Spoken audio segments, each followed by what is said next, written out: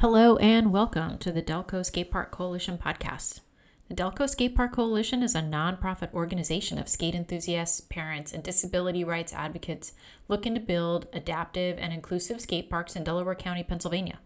I'm your host, Erin Lopez, and we are the podcast that covers all things about skateboarding, skate parks, and not just skate parks, but ADA, accessible, adaptive all-wheels, and inclusive skate parks in Delco and beyond.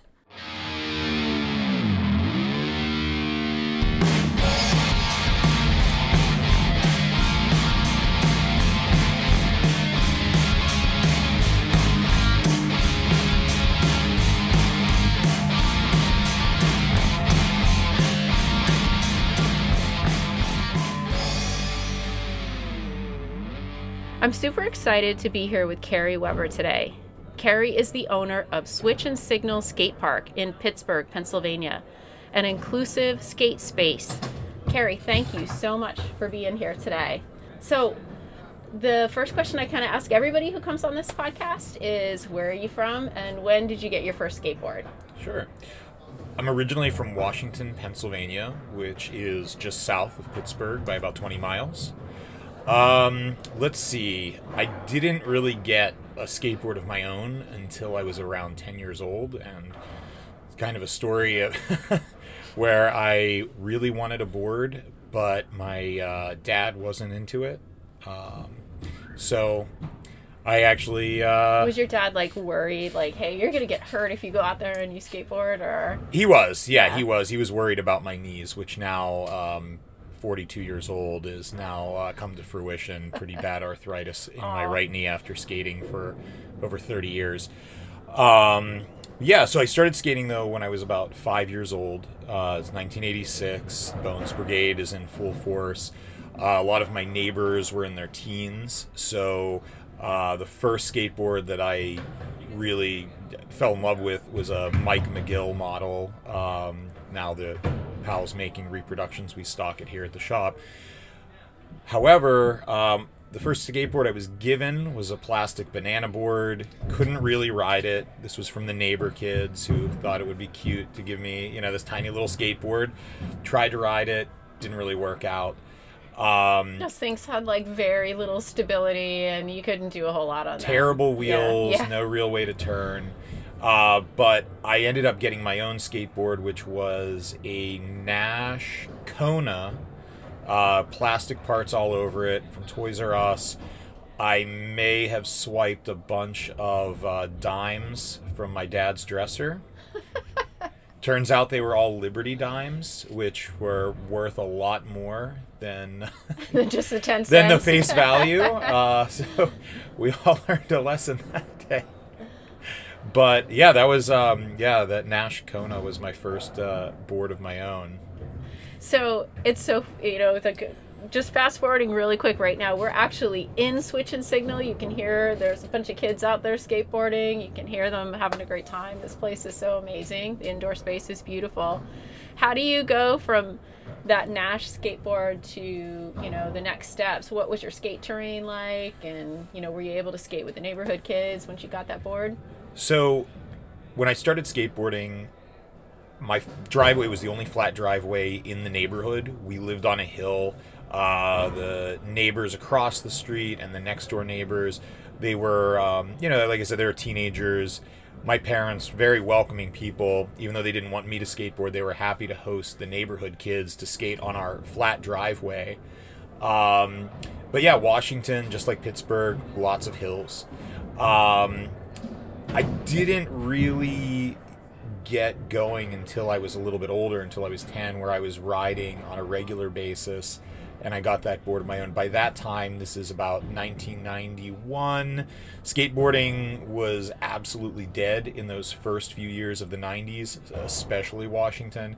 So I actually skated a lot by myself. It wasn't until 1994, 1995 when skateboarding really started to break again. And I had, by that time, 92, 93, I had, got myself a nice new Everslick, so it was probably a Santa Cruz board. I can't remember exactly the brand, but it was an Everslick, and they were the ones making that at the time. I had Tracker trucks, And that was, sort of my first symmetrical or, popsicle stick board. And skateboarding was getting bigger. The bike shop in Washington, downtown Washington, had a selection of Alien Workshop boards that I remember looking at and wanting those, but those were way expensive. Couldn't afford those at that time. And I started to get friends that skated. I was known as the skateboarder in my town and, looked down upon. But when we, started to see skateboarding growing, all of a sudden, I had all these new friends who wanted to skateboard too. So, skateboarding goes in waves, and it sort of, petered off at some point as friends got older and they got cars. They ditched their boards. I remember when I got my driver's license, this was like, great. Now I can go to all of the spots that I've wanted to go. It used to take me a long time to get into the city to go skateboard. But once I was, 13, 14 years old, I could usually get a ride from someone to the South Hills of Pittsburgh. South Hills, you could get on the T system, the trolley system, get to downtown. I'd meet a lot of people on the T coming into Pittsburgh with my skateboard, and then I started making friends in the city. Like, if somebody else had their skateboard, you would start to talk? Or? Absolutely. Actually, I made a whole group of friends. So I met these two girls outside of a pizza shop in Mount Lebanon, which is a town just south of Pittsburgh. And I saw that one of them was wearing some Sal 23s. I think it was like an Etnies or an America brand at the time. And I saw those shoes and I was like, okay, skateboarder. Back then, you used to be able to kind of identify people by their shoes. And it was an obscure shoe. So I see, this person, say hello. Name's Christina. We start talking. Then we hang out at the mall. And I start skateboarding with this group of girls, about 5 girls that, skate. And, again, this is in the early 90s, so... A lot of people I talk to, especially the guys, were like, we never saw any female skaters. So it sounds like you had a group of friends that were female skaters. Correct. Yeah, I think that it's interesting when I hear a lot of men say that, especially that, oh, it's cool to see women skateboarding now. I think that it's telling about who we feel safe around. And I think that a lot of times men aren't seeing women skate or see that side of skateboarding because like the queer skateboarding scene, I guess I would say the non-traditional is sort of the term that's being used, but the non-traditional skateboard scene, sometimes protective. When I was growing up skating, I definitely got a lot of shit for it, a lot of aggression and a lot of hate from like jocks, right? But skateboarding is so mainstream now that you, even as like a non-traditional skateboarder, you don't necessarily see other skateboarders and feel safe. And so again, when I hear, men, especially men my age, say, well, oh, this is so cool to see this now, I think it's, well, there's a reason that you didn't see it before, and it's because people didn't feel safe around you to express that, or to go skate with you, or to just open up around you. Yeah. That's... Yeah, I think that's really well said, actually. So you were able to kind of see, it sounds like, through the friends that you made through skateboarding, that there was this whole other element that a lot of the more traditional skaters weren't seeing. Absolutely. I think that it's been around. There have been, trans skateboarders, there have been gay skateboarders, there have been women skateboarders, there have been lots of people who just don't fit in within skateboarding this entire time. And a lot of times those people, get pushed off to the side. I definitely felt pushed off to the side when I was young. And, I think that sometimes you identify with the people who, they maybe have a different narrative and a different story. It's easier to connect. Yeah. And when you were younger, you were making friends on the T and coming into Pittsburgh and finding skate spaces in Pittsburgh. And Pittsburgh, by the way, is one of my favorite cities. I love it. It's a city that has a lot of different elements that I think you come here and discover them. Where were you going to skateboard? Yeah. Wow. So getting off at Gateway Center on the T, so right in the thick of it. Pittsburgh in the triangle, right? That's what we'll sometimes call it, going to the point. When you get off at Gateway Center, you're basically going downhill from Grant Street. And so there'd be like lots of streets that would have, as it goes downhill, like sets of steps, curbs that had like a metal, almost coping of sort, next to it, like a little curb protector.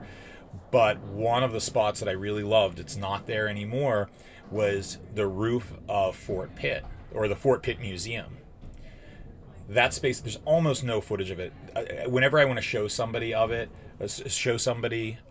Pitt, there's like a 30-second clip on YouTube you can find, but we called it the Green Banks. And so the Green Banks on top of the Fort Pitt Museum was perfect. They rebuilt the Fort Pitt Museum right around the time of the bicentennial, so they could take people up there. After the bicentennial, the space was still pretty well maintained. If you went to the Fort Pitt Museum, sometimes there would be tours that would come up there, and you'd see the embankments, right, that people would be hiding behind in the colonial wars. They had these, big wooden pylons.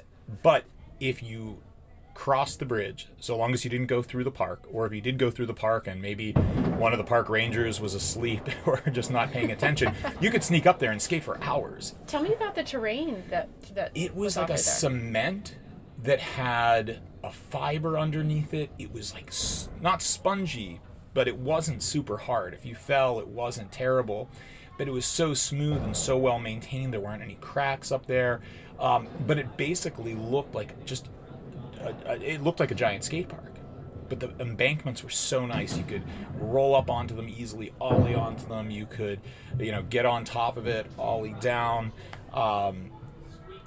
You could just skate on the flat ground there. But yeah, just really green and smooth, almost like a geometrical shape. You can still you can see there's still one part of the Green Banks that exists on the other side of the bridge, of the Fort Pitt Bridge. That's pretty well destroyed by now by weather and, all the rest of it. There's a few little DIY spots. But it sounds like at the time this was just this kind of like ideal space for you guys to go and skate. It was great. Yeah, it was absolutely great. I think that typifies architecture that is recontextualized through skateboarding. So architecture that, we would go downtown and we would find like 2 steps, 3 steps. We would find all kinds of things, that would make sense to us to skate.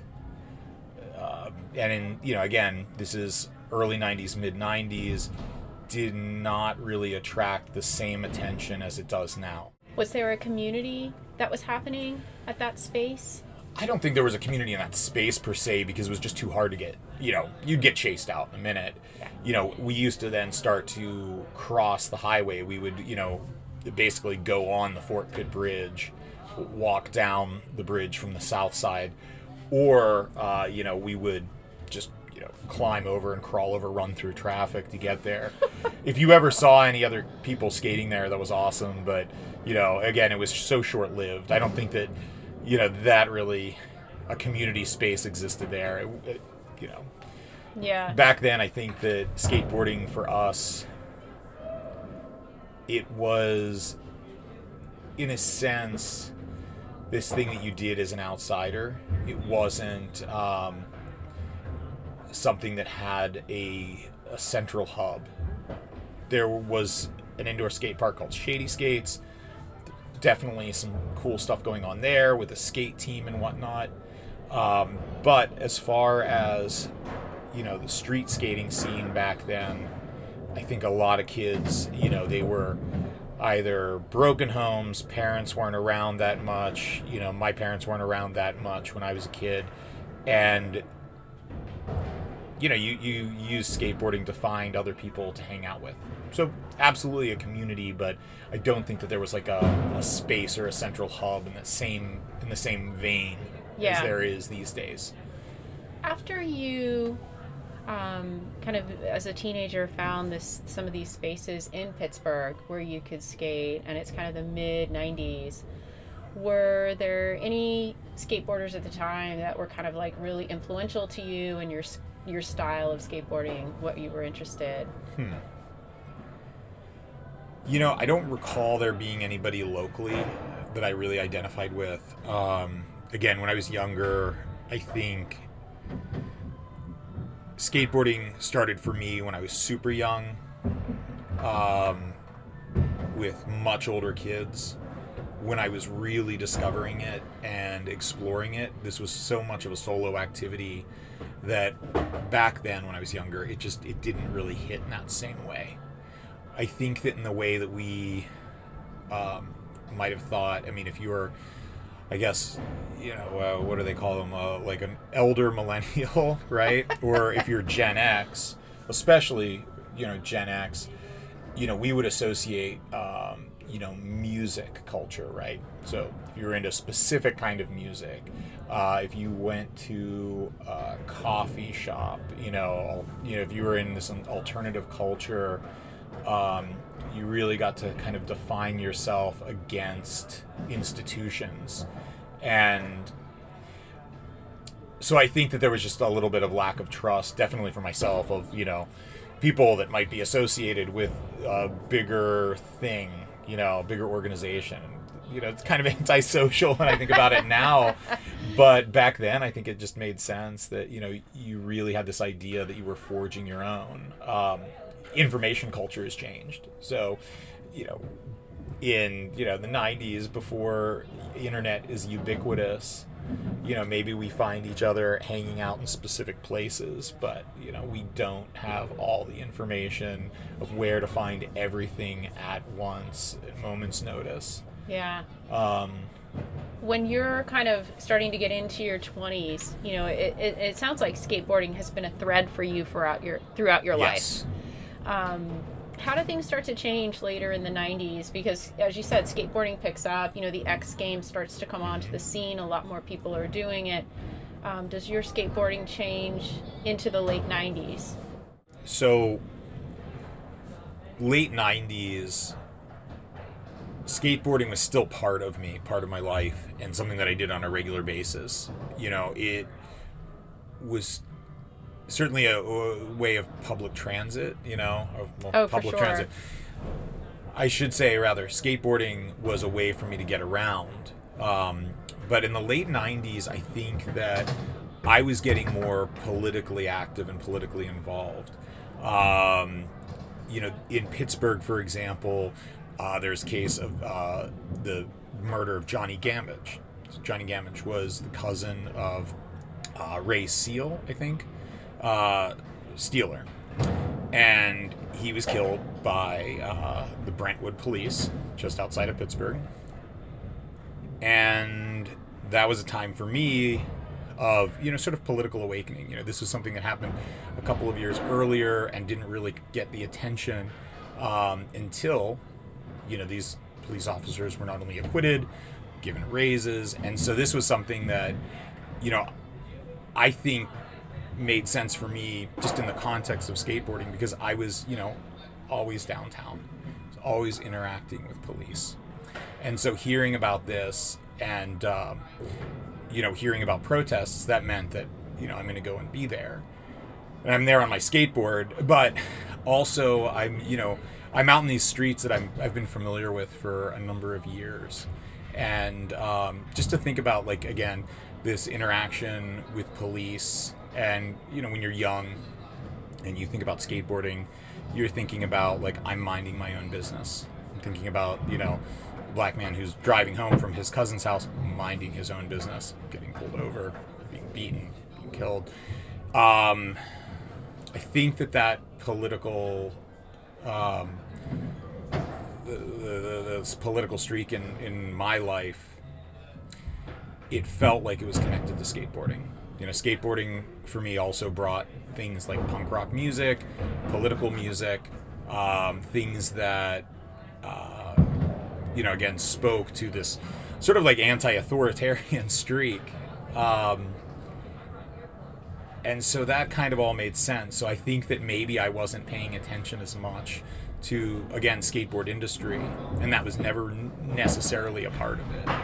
Yeah, that makes sense. And it sounds like the experiences you had through skateboarding became the lens through which you saw a lot of things and shaped your understanding. Right. How did you stay politically involved? Did you get more politically involved through that experience? Yeah, I would say so. The first protest that I went to, I think that I saw like this other world. And, being, again, out on my skateboard, I remember actually having interactions with people where they thought that I was just showing up. I was a skateboarder on the street and thought, oh, isn't this great? This like young white kid on their skateboard is coming to join this march. I knew about the march. I was, already planning to be there. But it felt like, okay, this is like a place where I want to be. There's something going on here. And so, yeah, I dove right into that. This is the time of the anti-globalization movement, right? So this is WTO, the IMF and World Bank, protests. And these are, protests, again, that I, made sure that I needed to get to, that I needed to be at, to make my voice heard. And, yeah, again, always on my skateboard, which, that can be dangerous sometimes going to a big protest where you might get, pepper sprayed and arrested with a skateboard. They often see them as weapons. Oh, yeah. Did you ever get targeted in that way, do you I don't or? think so. Okay. I think that I was cautious enough. My only arrest, I didn't have a skateboard on me, and actually didn't even end up in an arrest. Ended up just in, detainment for several hours, so... Have you been in Pittsburgh, just throughout your life? Did you ever live anywhere else? Yeah. Or, has your skateboarding always been with you? Mm-hmm. So let's see. When I graduated high school, moved right to the city. So Washington County, pretty small. As soon as I could, I had already had, when I was living in Washington, I already worked at a coffee shop. It was like an all-night coffee shop, the Beehive, which was like very much a central hub for counterculture, alternative culture in the 90s.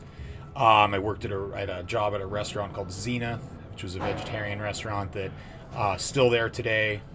And so I already had these jobs when I was in high school. I was driving into the city. As soon as I graduated, basically the day that I graduated high school, drove in, stayed with friends, got an apartment. You were like, I'm out. I'm out of Washington. And I lived here for about a year, a little under a year. Worked on a bunch of art. I was really interested in going to art school at the time.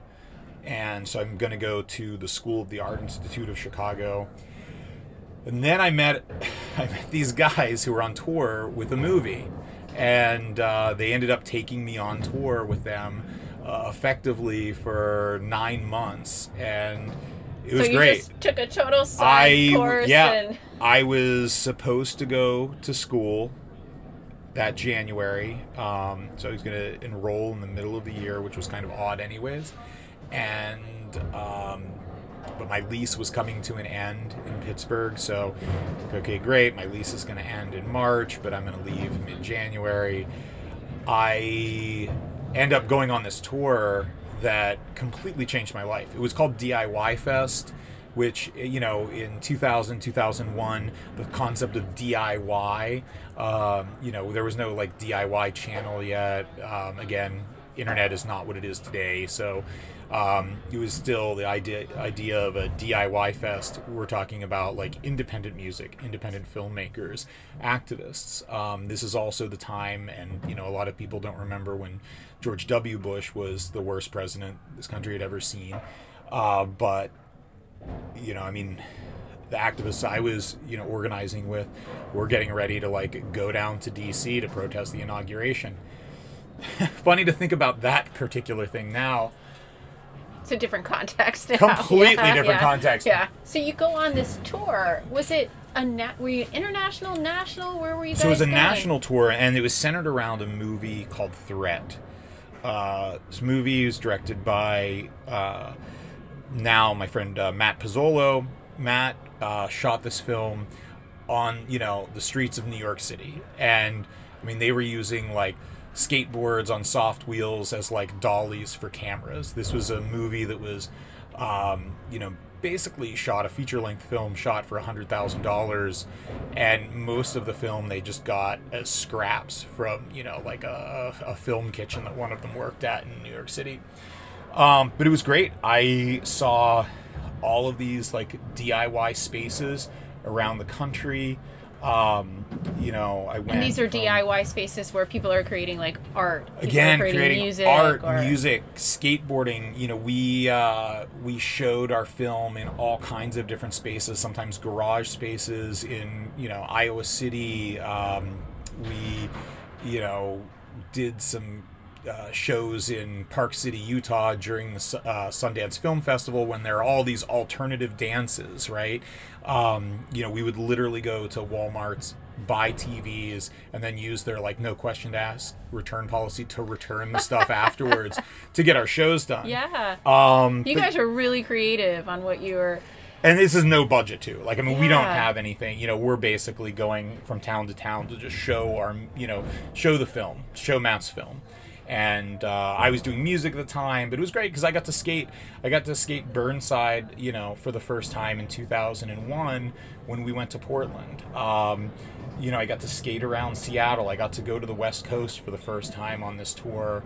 And after that, I moved into Matt's apartment with his girlfriend, Katie, and lived with them in New York City until September 2001. And about a week before September 11th, I moved to Chicago to go to art school. And that lasted for about a year and a half.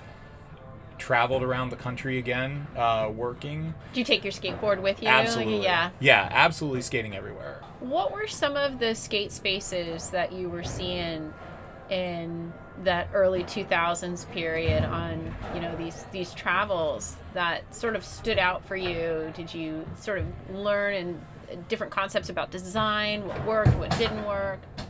It was interesting to see how people everywhere had a similar concept of like what worked and what didn't work. A lot of these DIY spaces that had like a ramp in them, I mean, these were like mini ramps. Sometimes the coping was attached really well. Sometimes the grain of the wood was shown and worn and it didn't matter. A few of the places people took great care, but a lot of times these are in squats. These are in, small spaces. I never got to skate the autumn ramp in New York City because, I just wasn't in with the right crowd. But some of the spaces I got to skate in, in Portland, for example, I mean, these were just people that were like, it rains here a lot. I'm going to put together some ramp and whatever works. So, I think it was a different time though, in terms of, the space and availability. Now we look at big warehouse spaces as these commodities where we can do cool and unique things. I think that earlier decades, big open spaces were seen as, sure, whatever, it's just going to sit here empty. There was a great space in Colorado Springs where we showed the movie that, again, they had some ramps set up there that it didn't really make a lot of sense because of all the other different art projects that were going on in that space. But it kind of worked. Again, it was just like fun stuff to do. Yeah. There was a car garage in Oakland, California. And again, this is Oakland, like late 90s. And Oakland late 90s, very different space. You could get 10 people living in a giant building, and it was dirt cheap. And so I think that It's before the tech boom happened in the Bay Area. this is like after, I think this is after the first bubble burst. Yeah. And even in San Francisco, I mean, we had a show at this place called Cell Space in Soma, and CELL, Cell Space.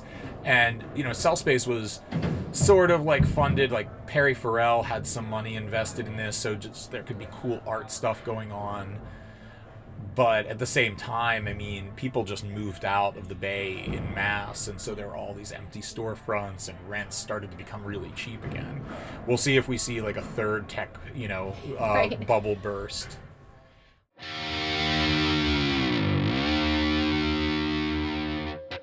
This is Ellen Berryman, and if you would like to support the mission of the Delco Skate Park Coalition, go to www.skatedelco.org. So my travels were, I lived in New York City twice, I lived in Chicago twice, I lived in Portland, and I lived in the SF Bay Area. So, New York was in initially a pretty short stay. Matt and Katie moved to LA after September 11th because A, they can't find work, and B, they're filmmakers.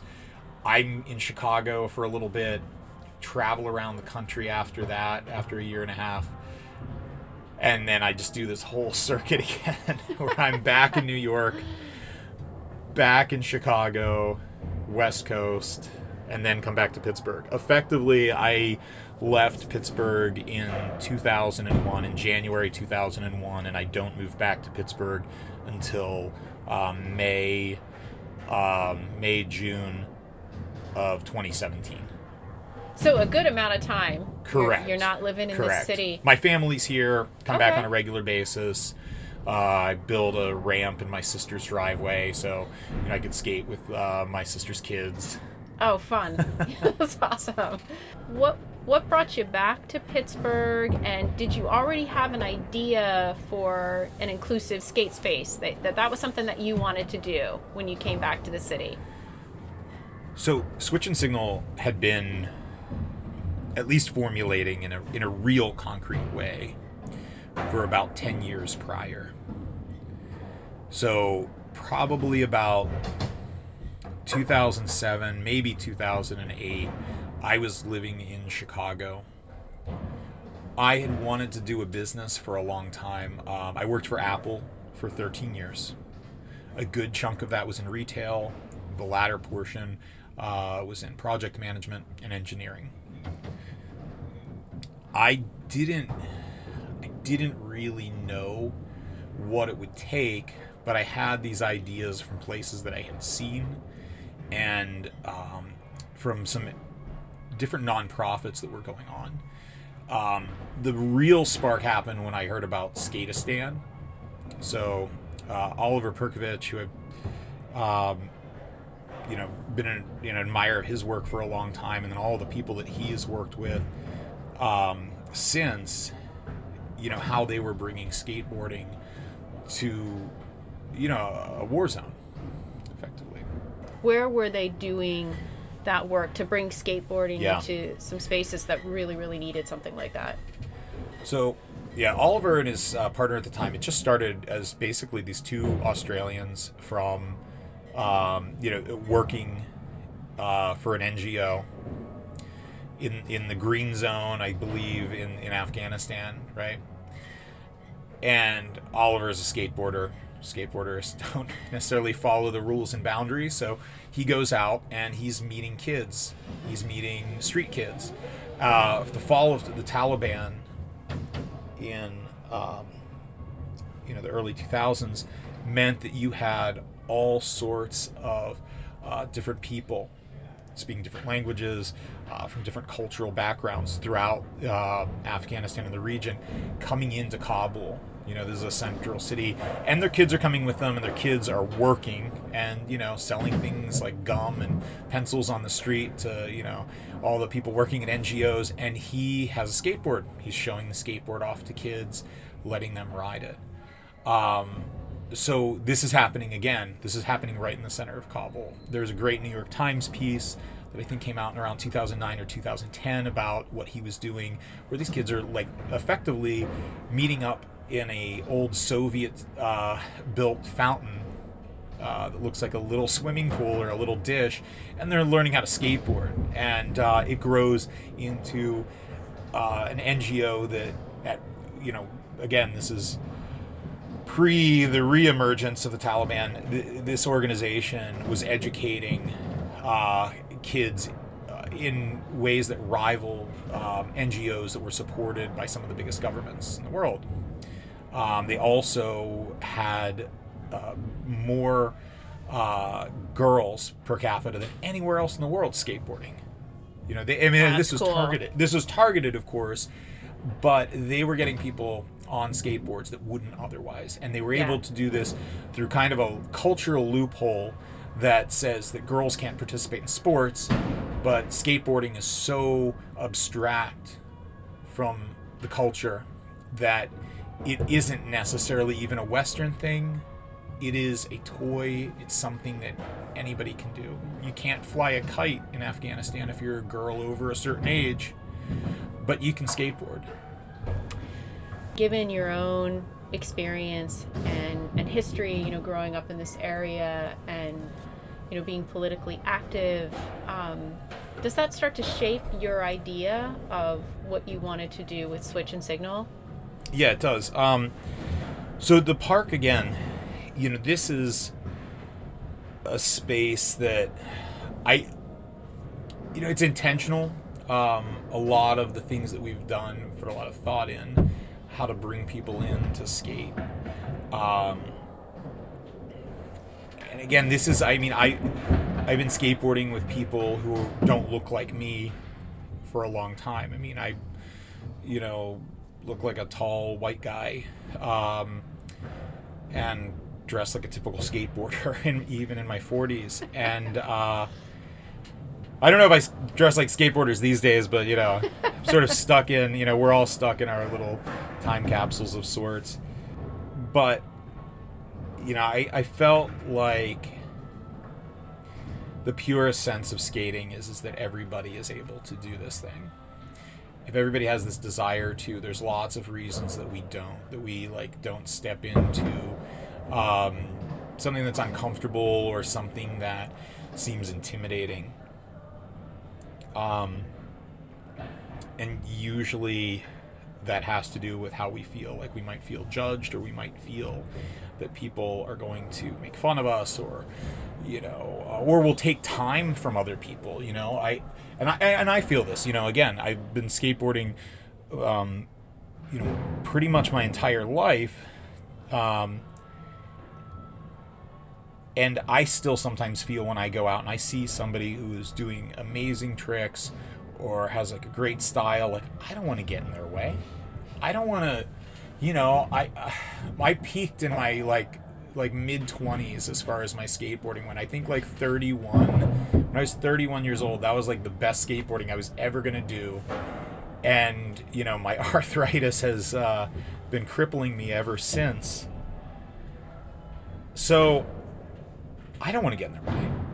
But, we can make space. And not only make space, but intentionally make space where we say, like, we're going to have a night for adult beginner skateboarders. They want to skate, but they don't want to skate in a space where they might feel that they're getting in somebody's way, or they just want to relax and not be looking over their shoulder, because that's the other thing. We might have to somebody run into us or make us fall down.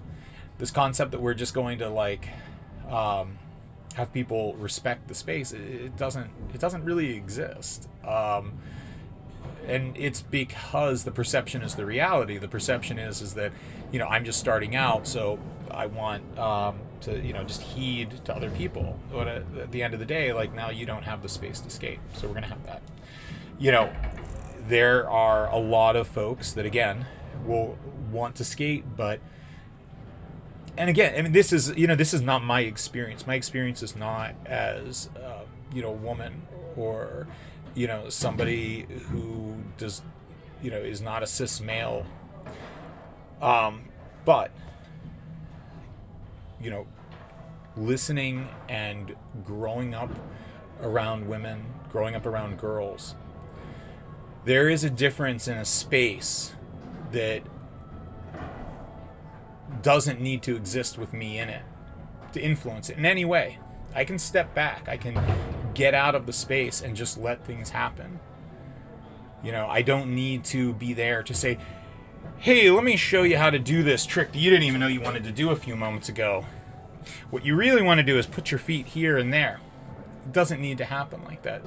I think that, often, again, lots of people get caught up in, I just want to help. I just want to help somebody learn how to skateboard. You can do that when somebody asks. But if you create a space where it says, you say, you're not going to have the interference of some guy telling you what to do, it's going to happen, and it's going to be amazing. And we have a lot of people, here skating that, again, are not considered traditional skateboarders. We're doing this interview right now in the office of the skate park, and we have our 12 and under session happening right now. Since we've opened 12 and under, it is our evergreen session. It is always on Saturday mornings. It starts at 9 a.m. There are multiple parents that are out on skateboards right now. Multiple mothers, fathers, people that, again, they started skateboarding in their 40s with their children. They started skateboarding because they thought this would be something fun. I'm seeing my kids do this. We have an entire program that started from a woman named Maya Haptis, who, when she was bringing her kid to skateboard, she grew up around skateboarding, but didn't ever really give it a serious try. Well, now she's sitting here while her kid skateboards. She wants to be active. Hey, parents skate free. Give her, helmet, pads, all that. Parents skate free? Parents skate free during 12 and under. Love it. During 12 and under. During the 12 and under session, if you bring your kid, skate free. And, that's two things. One, nobody wants to sit. Well, sometimes we want to sit and just read a book and, let the kids go. Totally makes sense. But, we can go out there and we can be active with the kids, right? We can have fun with them. I think that builds a really solid bond, and it builds skateboarders' confidence when they see their parents do it, right? There's an inherent trust and admiration that children have for their parents, and when they see them getting involved in that thing that brings them joy, it is, It's pretty amazing to watch. I totally agree with you. I think one of the most amazing things, too, about seeing kids who skateboard with their parents, especially if the kids, like my own, are better at it, is that sense of you're sharing the moment. There's no cell phones. There's no outside noise. You're in the moment. You're in it together, and it's such a great thing to have something like that you can share with your kids. Absolutely. Where Switch and Signal is located is in a neighborhood in Pittsburgh called Swissvale. And can you tell me a little bit about this neighborhood and how Switch and Signal sort of fits into this broader community? Switch and Signal takes its name from Union Switch and Signal. That was a company that made just about everything that fit onto the railroads. Swissvale, in particular, was a company town, or a company neighborhood, I guess you could say. There's lots of places like that in Pittsburgh. So just about everybody that lived here in Swissvale worked for Union Switch and Signal, had a family member that worked here. So that's our namesake. In terms of, how it fits in, when I was envisioning this place, I envisioned a place that was in a residential neighborhood. Again, this is part of bigger mission and kind of idea of the urban development. Talk about that too, that bigger mission that you had, and what your thoughts were when you were, conceptualizing that. Sure. Well, just in terms of how it fits into the neighborhood, when we think about walkable cities, when we think about livable spaces, places that we want to be at, right, where we live, we can walk to the coffee shop, we can walk to a grocery store, and then what else is there, right? What kind of other recreational activities are there?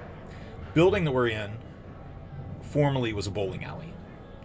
And I didn't necessarily want to move into a neighborhood and just take away a resource, right?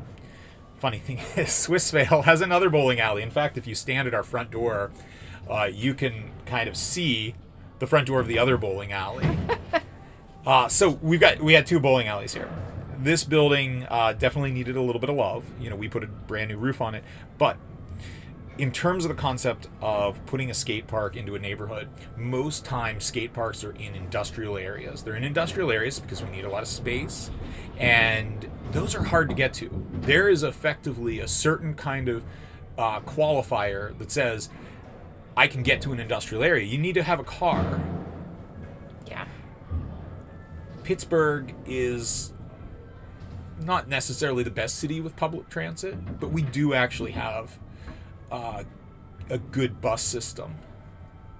So when I would was say looking, yes, Pittsburgh has a really good bus system. Compared to other cities I've lived in, really good bus system here. Yeah. When I was thinking about this park, it needed to have a few things marked off. It had to be, one, not in an industrial area. It needed to be in an area where people actually lived. So I don't want to be in an area where the only people getting there are people that have cars. I want to be in an area where people in the neighborhood can walk there. Swissvale has a population that is younger, right? As cities, as urban growth has made cities less and less affordable, people continue to move on the outer rings of those cities. Swissvale is actually considered its own borough, so it's not in the city of Pittsburgh. It's in Allegheny County, but it's seamless. You can't really tell where Pittsburgh ends and Swissvale begins, except for the sign that says "Welcome to Swissvale." So this is a neighborhood that is affordable, that people, again, have raised children here. We are on the busway that connects us to downtown and the rest of the region. Being on a major bus route, again, was absolutely key to this place. Because again, when I think of my vision of like what I want a city to be like, or what amenities I want in a city, it needs to be by public transit. It needs to be close to people's homes. It needs to be somewhere that people feel welcome to come into. You know, we turned the building from, you know, what was a pretty dark and dank looking bowling alley. You know, the windows were covered up with plywood and I don't know why, to keep the light out, but you know, I mean, we, you know, put bright lights in here that are, you know, sunlight. They're at the same temperature as sunlight in there, so when you're in here, it doesn't necessarily feel like you're indoors. It feels like that you're in a warm space. It's a really bright space and it's colorful. I'm looking out there now, and when you conceptualize the design, Mm-hmm. what were some of the features that were important to you to make sure that you had? Yeah. So, we haven't really talked about the actual skate park layout yet. Biggest part about the park is that it didn't have these giant unattainable elements. It doesn't matter if you're the best skateboarder in the world or if you're just beginning. You know, you should be able to skate around just about every surface. If you want to create a space that fosters that growth, that starts with somebody who's never stood on a skateboard before, or can like rip this place apart. The elements that we put on here look like a plaza-style skate park. A plaza-style skate park has ramps like you might see with an accessibility ramp. You might have some steps and some ledges. The center of the park, so we're in a space that's 12,000 square feet. Right in the center of the park, there is a stage, and that stage has a big ramp. It has a quarter pipe on the back wall of that stage area. It has stairs and that ledge. But in the center of that stage, there is a replica of a ledge that was downtown off of Grant Street in the Mellon Building Plaza. And Was this a space that you used to skate? That's a place that I used to skate when I'd get off the T, Gateway Center. That's like, you know, basically right there. The ledges in the park, otherwise, I lived in the Bay Area for a while, so we wanted to recreate something that was similar to the China Banks. China Banks, pretty steep, so ours is definitely a toned down version. The person I built the skate park with, Brent Crommuller, you know, he's built a lot of replicas of the China Banks, and every time somebody says, I want them exactly like the China Banks, they are so not psyched once they get what they asked for, because again, the China Banks are not easy to skate. We recreated from the Embarcadero Pier 7, which is, you know, right by the ferry building. You know, my girlfriend at the time, she worked on the Embarcadero, so I got to skate there. You know, I'd pick her up from work and get to skate a little bit. What were some of the elements of Embarcadero that you tried to bring here to Switch and Signal? So I didn't get to skate like original EMB, like Gon's Gap or anything like that. That was gone by the time I got to the Bay Area. But, you know, the ferry building and then along the Embarcadero, you know, there's like lots of little curbs. There's lots of elements that, again, you can see some of the best skateboarders in the world hitting, but they're all accessible. I mean, for anybody that can ollie up something, you can, you know, get on Pier 7 pretty easily and drop off. Little curbs that, you know, you can stall on, you could slide on, whatever it is you want to do. If you just want to cruise around, it's kind of fun. I mean, there's like all these little like glass blocks that are in the cement. I think some of them used to light up. A lot of them have been pretty destroyed. Yep.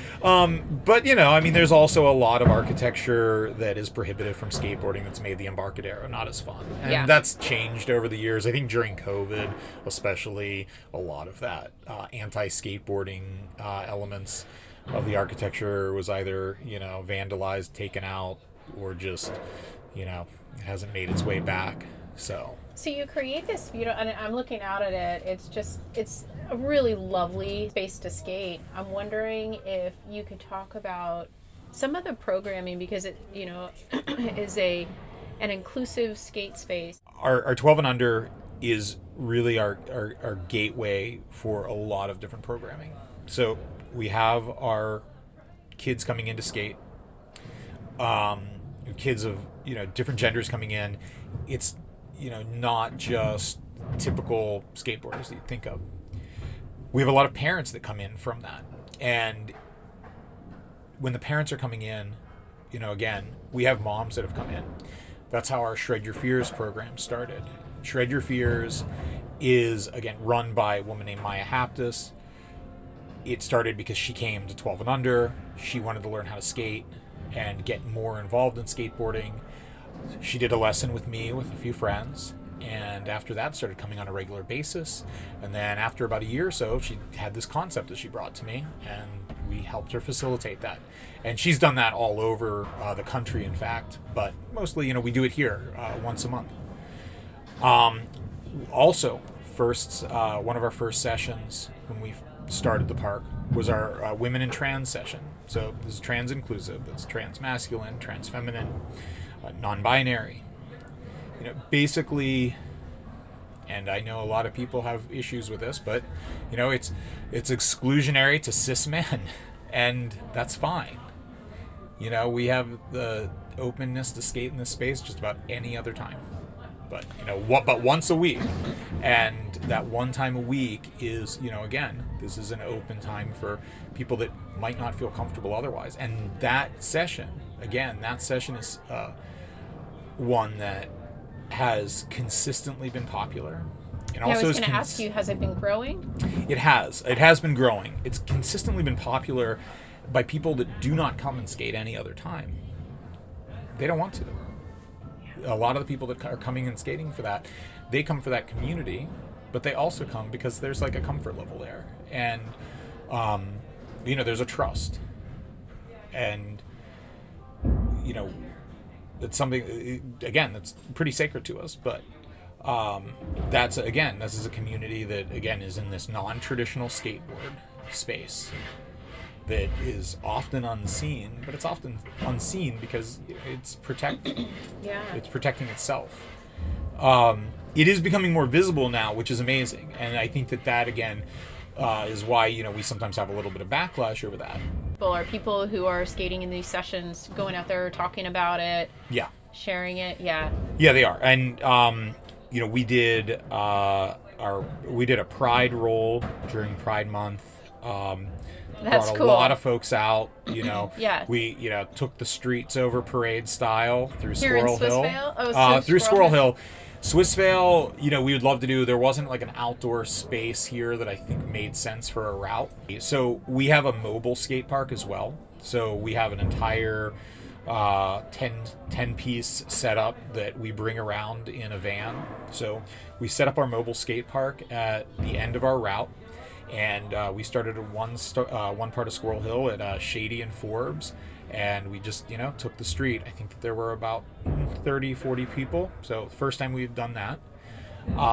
And, brought out a speaker that we could carry with us and just rolled through. It was really great. We had people who were not only on skateboards, people that were also on roller skates, on inline skates. So all wheels. Absolutely. All wheels were welcome. Yeah. Same thing in the park. I mean, we are, welcoming to folks on skateboards, on roller skates, on inline skates. We don't do scooters. We don't do bikes. There is a great place in Pittsburgh already called the Wheel Mill, and they have, I think, one of the best indoor bike parks in the country. Certainly this side of the Mississippi, I mean, they have one of the biggest, so it's a really great space. Yeah, that makes sense. Yeah. Are you growing your programming here? Are you growing your programming in the community?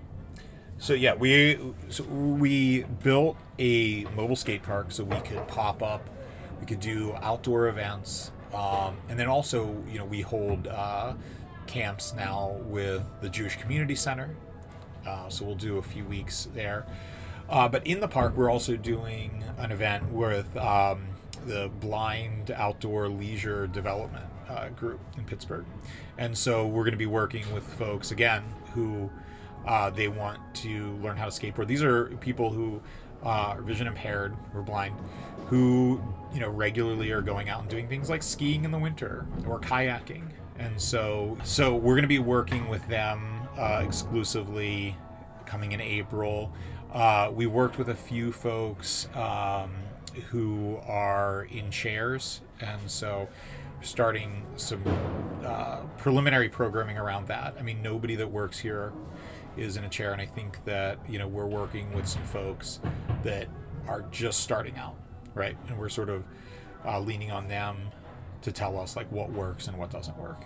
Yeah. Have you had a chance to meet with any of the stakeholders from the adaptive skate community, or is that an area that's kind of growing here in Pittsburgh? I think that's growing here. I think that the initial interest has just started to crop up and kind of show itself here. But yeah, that's definitely kind of next phase stuff that we're going to work on this year. That. Has this kind of evolved into something that you're like, wow, I'm so stoked about this, and I'm so happy with kind of this space and the work that's coming out of it? Yeah, the growth that I've seen in Pittsburgh's skate community is going to be felt for a long time. I mean, even if we close down today, I think how many young skateboarders have been influenced from coming here. We have a few kids who have been skating since we opened up, and they've grown with the park. What year did you guys open? We opened in 2018. February Okay. 9th, 2018 was our official grand opening. But we have a few kids. There's a young man named Messiah Lane. We just started sponsoring him. He just turned 13. He came here on his birthday in 2018, and February 17th. And it was a program that we did where we were handing out free skateboards, and it was a whole day of lessons, and local pizza shop, Spack Brothers, they donated a bunch of pizza to us. And yeah, Messiah and several of the other kids from that group are still skateboarding here. The parents that have started skateboarding here, Maya and her programming, there's a group called Three Rivers Reform, and this is like a queer skateboarding community. We've had several of the people involved with Three Rivers Reform go to Seattle to Wheels of Fortune, which is like the premier, non-traditional skate competition. And a few of the people that are from Three Rivers Reform have won in place there. Hannah Goodman, who's working with us, who has worked at the park, is working with us with Bold, Blind Outdoor Leisure Development Group. And, Hannah placed at this contest. It's great. I mean, again, we're building a community that, you might see commonplace in Seattle, in Portland, in the Bay Area. It is growing here. We're growing a community of people that would not normally get the opportunity to skate in Pittsburgh or Pennsylvania. I left this part of the country for a while because it was hard to find work. It was hard to do things that I wanted to. I think I needed to go out there in the world and experience different things. There is this phrase that we used to say, again, during the anti-globalization movement, that another world is possible. And another world is possible, where that ferments for me is, we can see what we want and we can do those things, right? We can see that we want a skate community that is more inclusive, and we can create those spaces. That's what I think we're doing here. I want there to be a place where people can come and skateboard and not have all of the negative baggage that comes along with skateboarding often. And it's negative baggage that not everybody sees. It's important. I think it's important to stop and listen. I think it's important to sometimes step back and allow people to experience skateboarding how they want it. And I think that we've done a good job at that. I think we've also done a good job at setting an example. I think that out of the people that work here, we've set, I think, a good example of what a positive masculinity can be for children. That it's okay to skate around and feel your feelings and express how you feel. It's not okay to put people down, to make people feel maligned. It's not okay to, make people feel unwelcome. I think that that's an important part of what we've done here. And I think that it's going to continue to grow, and it's continue to have positive influence on skateboarding in Pittsburgh. It's going to continue to have a positive experience in the region. Pre-pandemic, I think that we were on a really good path. COVID shut us down for 9 months, and we've been able to weather that. Hasn't always been popular with our policies of requiring masks. That's reduced as it's become safer, as vaccines became more widely available.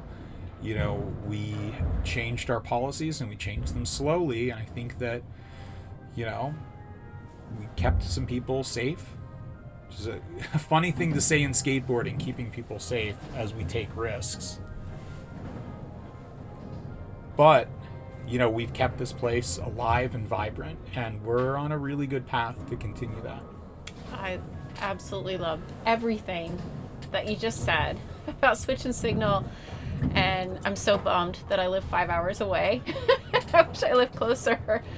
There's so much important and good work happening here. Why do you think it's important, and this may be self-explanatory, but why do you think it's important for communities like Pittsburgh and other communities out there to be open to having skate spaces like Switch and Signal, to be open to investing in the type of skate spaces that build this type of community? Yeah. So skateboarding is something that isn't sport. It's not exactly art. It's athletic, but it's creative. Those are qualities that you don't find everywhere. You don't find them combined. I mean, dancing, ballet, modern dance, whatever dance you want to say, is athletic and creative. Skateboarding has this cool factor. It's always cool. Skateboarding has been cool since the first time any of us saw it. Like, it's amazing. And, we need to spread that. We need to have that kind of outlet. We have people that come here and skate who have PhDs. Incredibly smart people. 2 local, politicians that even skateboard here, right? That's great. However you feel about politicians, but they're great. Well, and they're important to the process, right? They are. They're like some of the most important people that can come and skateboard, because when you think about a municipality, they're the ones that can have some influence. They absolutely can. And I think that we need to foster these spaces that are open and public. I mean, this is a park that, again, yes, you do pay to come in here and skate. We offer a lot of free programming as well. We offer a lot of options for people who cannot afford it to skate. So we do that work. But I think that the bigger goal, and our goal, and my goal in this area, is to continue to foster more outdoor space, more skate space. We're doing fine with the amount of people that come into this building, but we want skateboarding to happen everywhere. And so if there is, a push for that space to happen, if it's not an intimidating skate space that has a, 20-foot circumference full pipe that only, 1 or 2% of the skateboard population can even utilize, but it costs $1 million, we're not really doing anybody any justice or good. We need to create open spaces that, even if it isn't meant to skateboard, is welcoming to all people. Skateboarding, when I grew up, happened in the streets. It happened by recontextualizing architecture. It happened by recontextualizing the world that we live in. It didn't happen because somebody had a great idea to put a skate park where an unused tennis court was. That's so well said. We were skating in unused tennis courts that nets had been left and the ground was cracking, and we'd patch the ground ourselves. But we found these spaces, and I think that there has been 30 years to develop those ideas. It's been longer than that, but there has been 30 years to really foment this this possibility that is open, active space that skateboarding can happen in. Some of the most popular places to skate around the world, right? And we think about Philadelphia, Love Park, right? That was not intended to be a skate park by any means. Skateboarding happened there because of the kind of space it was. We can go to DC, we can go to San Francisco, places you can find in New York City, Chicago, and those places all draw skateboarders from around the world for a reason. So I think that we need to have real thought in why those places are popular. When I think about why we designed the park the way that we did, there's a reason that people will come and pay to skate a ledge here, and they'll skate that ledge their entire visit to the park. And it's not just because skateboarders sometimes have a little bit of, I don't want to call it OCD, but there's a reason that we have this compulsion to try again and again and again to try to get something perfect. I've got to do it, 3 times in a row, or it doesn't even count. My toe dragged on that one. That doesn't work. This this trying to like attain perfection sometimes can be debilitating, but at the same rate, it does show kind of a character and a quality that I think is positive in society. And so we think we need to have more spaces like that everywhere. Kerry, that is so well said. I am so excited about this interview and the work that's happening here at Switch and Signal. And as I said, I'm really bummed I live 5 hours away because this is such a great space. I want to thank you so much for being a part of this podcast today and for, letting me come and interview you here at Switch and Signal, where it's just such an amazing space. Thank you so much, Kerry. Thanks, Erin.